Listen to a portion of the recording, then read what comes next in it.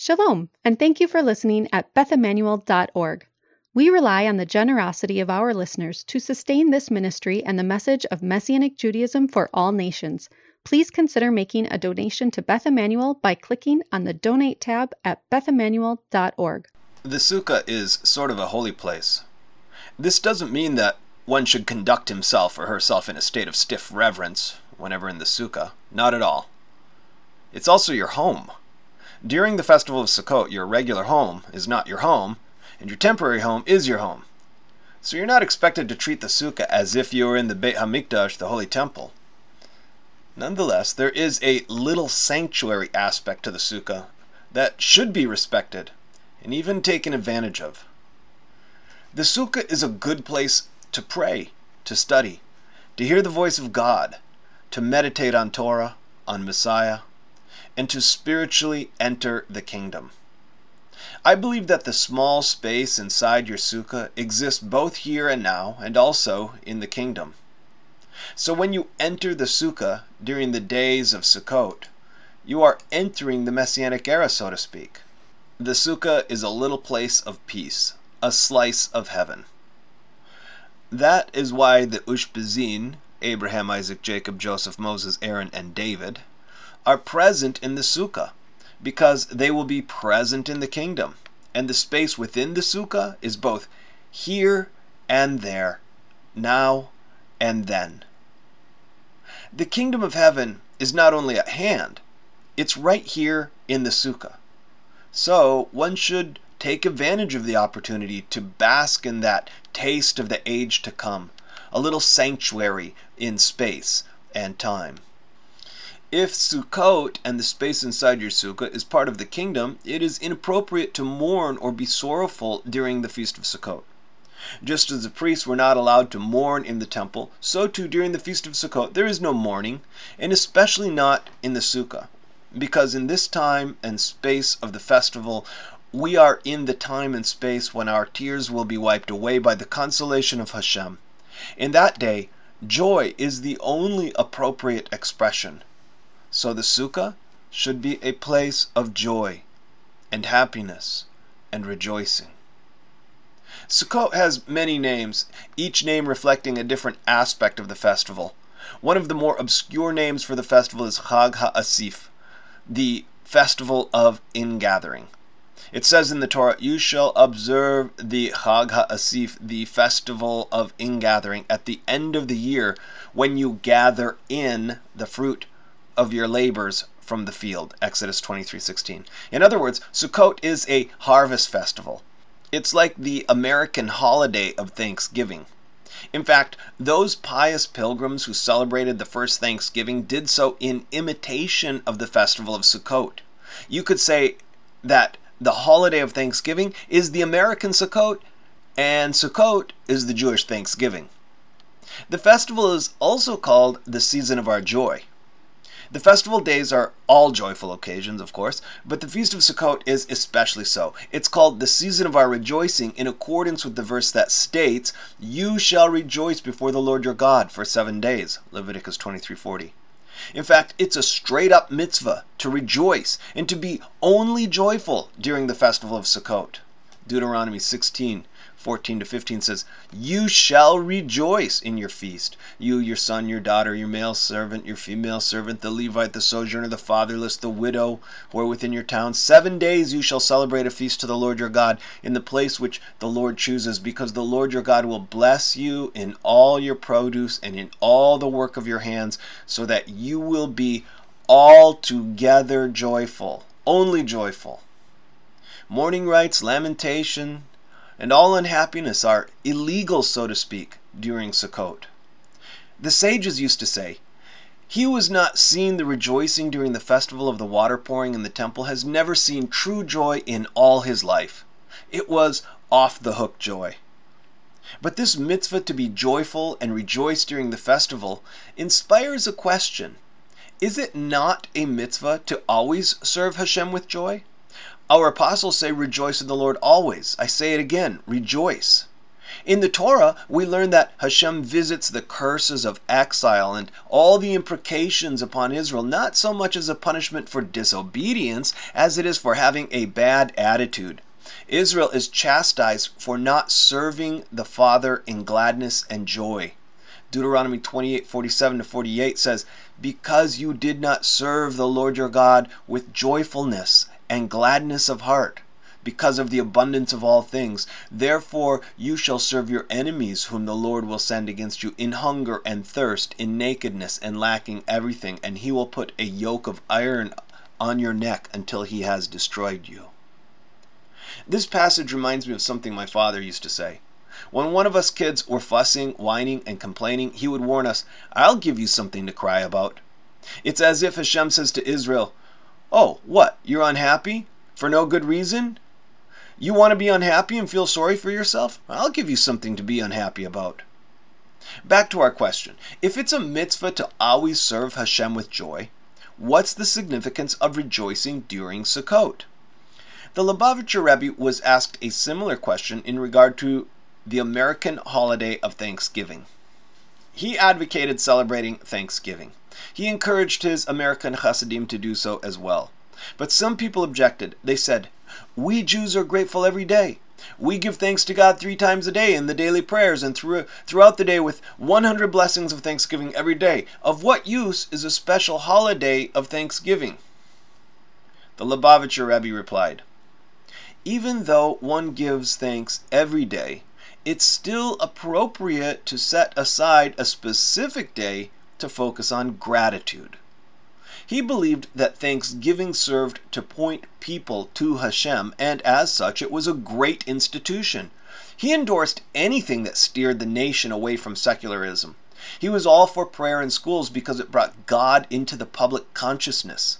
He encouraged his shlichim to lead public prayer at public functions whenever possible, and he encouraged them to celebrate Thanksgiving as a national day of giving thanks to God. Even though we confess our sins every day and ask God for forgiveness every day, we still have Yom Kippur once a year. So why not a day dedicated to gratitude? That was his argument. The same argument applies to the concept of rejoicing during Sukkot. Even though we are supposed to be joyful continually, rejoicing always in the Lord every day, it's appropriate to have a time set aside to focus on the mitzvah of joy. It's appropriate to have these days dedicated to joy. Joy is a powerful secret. When there is no joy, a man or a woman has little strength and little perseverance. The hands hang limp. Everything feels odious. It's difficult to get out of bed. Despondency, depression, darkness, bitterness, resentment. These are the opposite of joy. They suck the life out of a person. Negative emotions are like leeches, never satisfied. Give, give.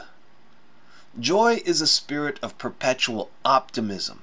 It's not happiness I'm talking about. Happiness is circumstantial. Happiness depends on external things. It depends on things going right and going our way. Happiness is fragile, temporary, and ultimately empty.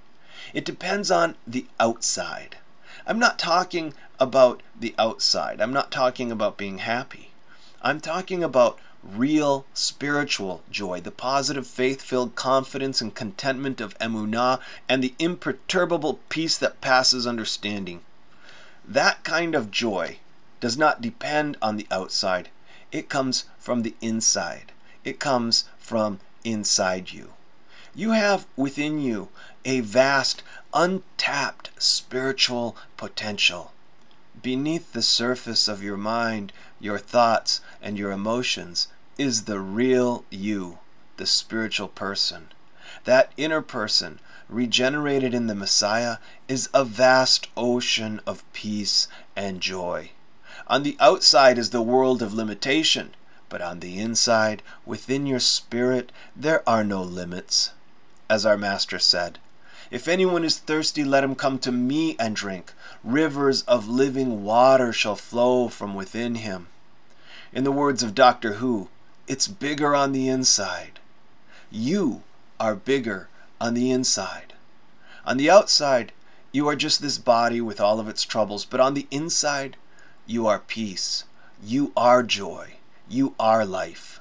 You can feel it, a spiritual energy of your true being just beneath your skin. The inner joy is similar to what the Buddhists call chi, the spiritual light and energy within a person.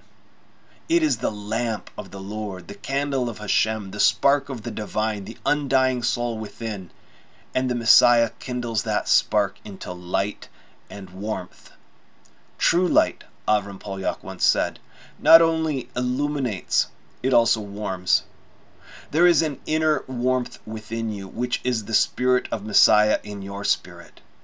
If you are quiet and intentionally silence the chatter of your mind, you can feel it always present, unmoved by circumstance, an unfading light that burns steadily within. This is the joy of our Master and the joy of the kingdom, and it is the source for the joy of Sukkot.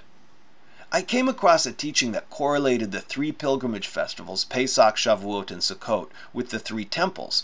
It was based on the Torah's requirement that all adult males living in Israel make pilgrimage to the temple 3 times a year to attend these festivals at the place the Lord your God chooses to put his name.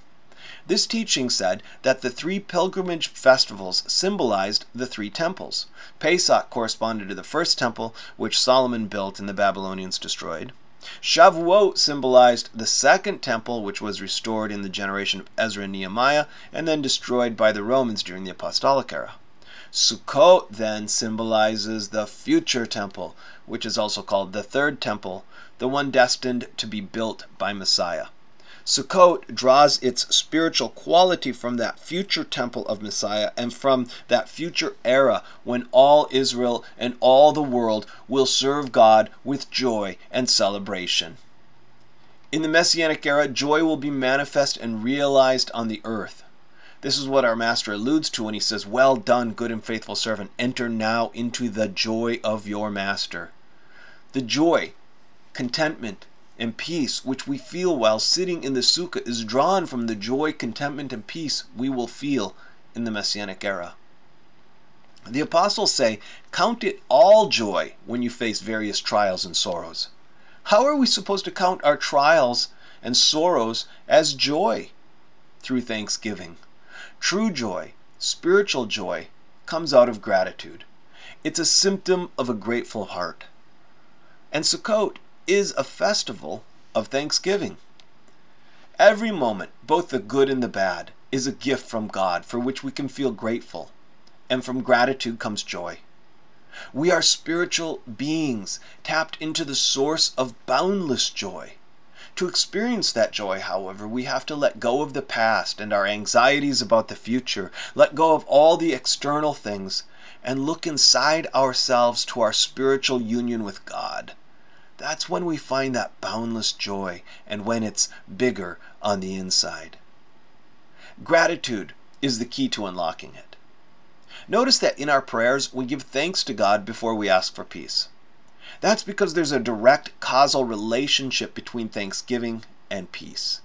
Who is at peace? One who is grateful. Always giving thanks for all things in the name of our Lord Jesus Christ to God, even the Father.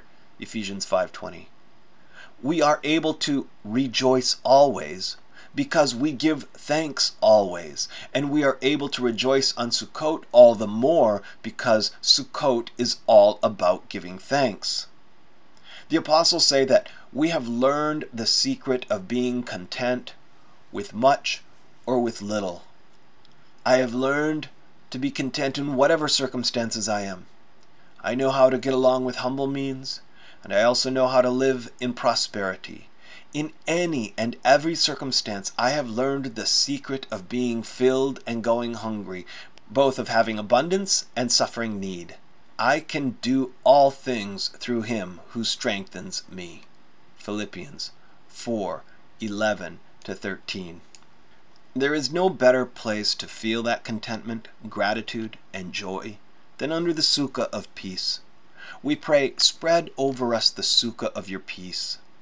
Sukkot forces us outside of our routine, like the Shabbat. It forces us to stop what we're doing and notice the present moment. The commandment is to sit in the sukkah in the presence of the Almighty. Be still and know that I am God. We ask God to spread his sukkah of peace over us. I've already told you about my theory that during the festival of Sukkot, a sukkah exists both here and in the Holy Land, both now and in the Messianic era. Within your sukkah, spiritually speaking, you are in the Holy Land. And when sitting in your sukkah, spiritually speaking, you are sitting in the kingdom. In the late afternoon of Shmini Atzeret, it's customary to eat something or even to drink something in the sukkah as a farewell to the sukkah. Some people make a big party out of it, and some people just make one last l'chaim. Then this prayer is recited. May it be your will, Lord our God and God of our fathers, that just as we have fulfilled the mitzvah of dwelling in this sukkah, so may we merit in this coming year to dwell in the sukkah made from the skin of Leviathan. What is the sukkah made from the skin of Leviathan? It's the sukkah of Messiah in the Messianic era. Jewish legend explains that when the Messiah comes, he will slay the Leviathan. Its resplendent, shining skin will be stretched over the walls of Jerusalem, and its shining scales will glisten like polished mirrors reflecting light. Legend says there will be a sukkah made from the skin of Leviathan too. Or perhaps Messianic Jerusalem is that sukkah. Inside the sukkah will be a banquet at which the righteous will recline. They will be served the meat of the Leviathan, the giant ox and Leviathan. This is the legend of the Messianic banquet in the Sukkah of Messiah. The Lubavitcher Rebbe correlates this legend with a halakhic discussion in the Talmud, Tractate Sukkot, about whether or not you need to be in your own sukkah to properly fulfill the mitzvah.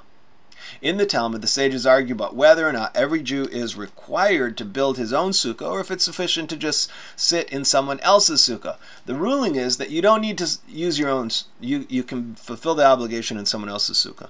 Even if there was only one sukkah, the Talmud says, all Jews are fit to dwell in a single sukkah. The Rebbe correlated this idea of all Jews sitting in a single sukkah with the idea of the sukkah of Leviathan. He used the correlation to make an important connection between Sukkot and the Messianic era. He said, "For at that time we will fulfill the mitzvah in the sukkah made from the skin of the giant fish, the Leviathan. Then the oneness of the Jewish people, a concept which is true at all times, will be openly revealed, and we will see how all Jews are fit to dwell in a single sukkah." If you can envision all Israel reclining at the table inside the sukkah made from the skin of Leviathan, you should be asking, how is that possible? How will everyone fit? The answer is obvious to every Doctor Who fan. It's bigger on the inside. Just like you, the sukkah of the Messianic era is bigger on the inside. Today, we invite Abraham, Isaac, Jacob, Joseph, Moses, Aaron, and David to join us in our Sukkot as the exalted guests. In the sukkah made from the skin of Leviathan, we will be the guests at their table. Our Master Yeshua refers to it as the table of Abraham, Isaac, and Jacob. The righteous of the nation of Israel, the sons and daughters of the kingdom, will recline at their table. And it's not just Jewish people at the table. He says that many from the nations will come from the north, the south, the east, and the west, and be seated to recline at the table of Abraham, Isaac, and Jacob, along with the Jewish people. The Ushpizin are no longer Ushpizin at our table. In the kingdom, we will be the Ushpizin at their table. Then the unity that we all share in Messiah, a concept that is true at all times, will be openly revealed. Until then, we rejoice in the joy of the festival, and we eagerly look forward to the day when our Master says, "Well done, good and faithful servant. Enter now into the joy of your Master. Enter into the sukkah of your Master." It's bigger on the inside. Take on my yoke and learn from me.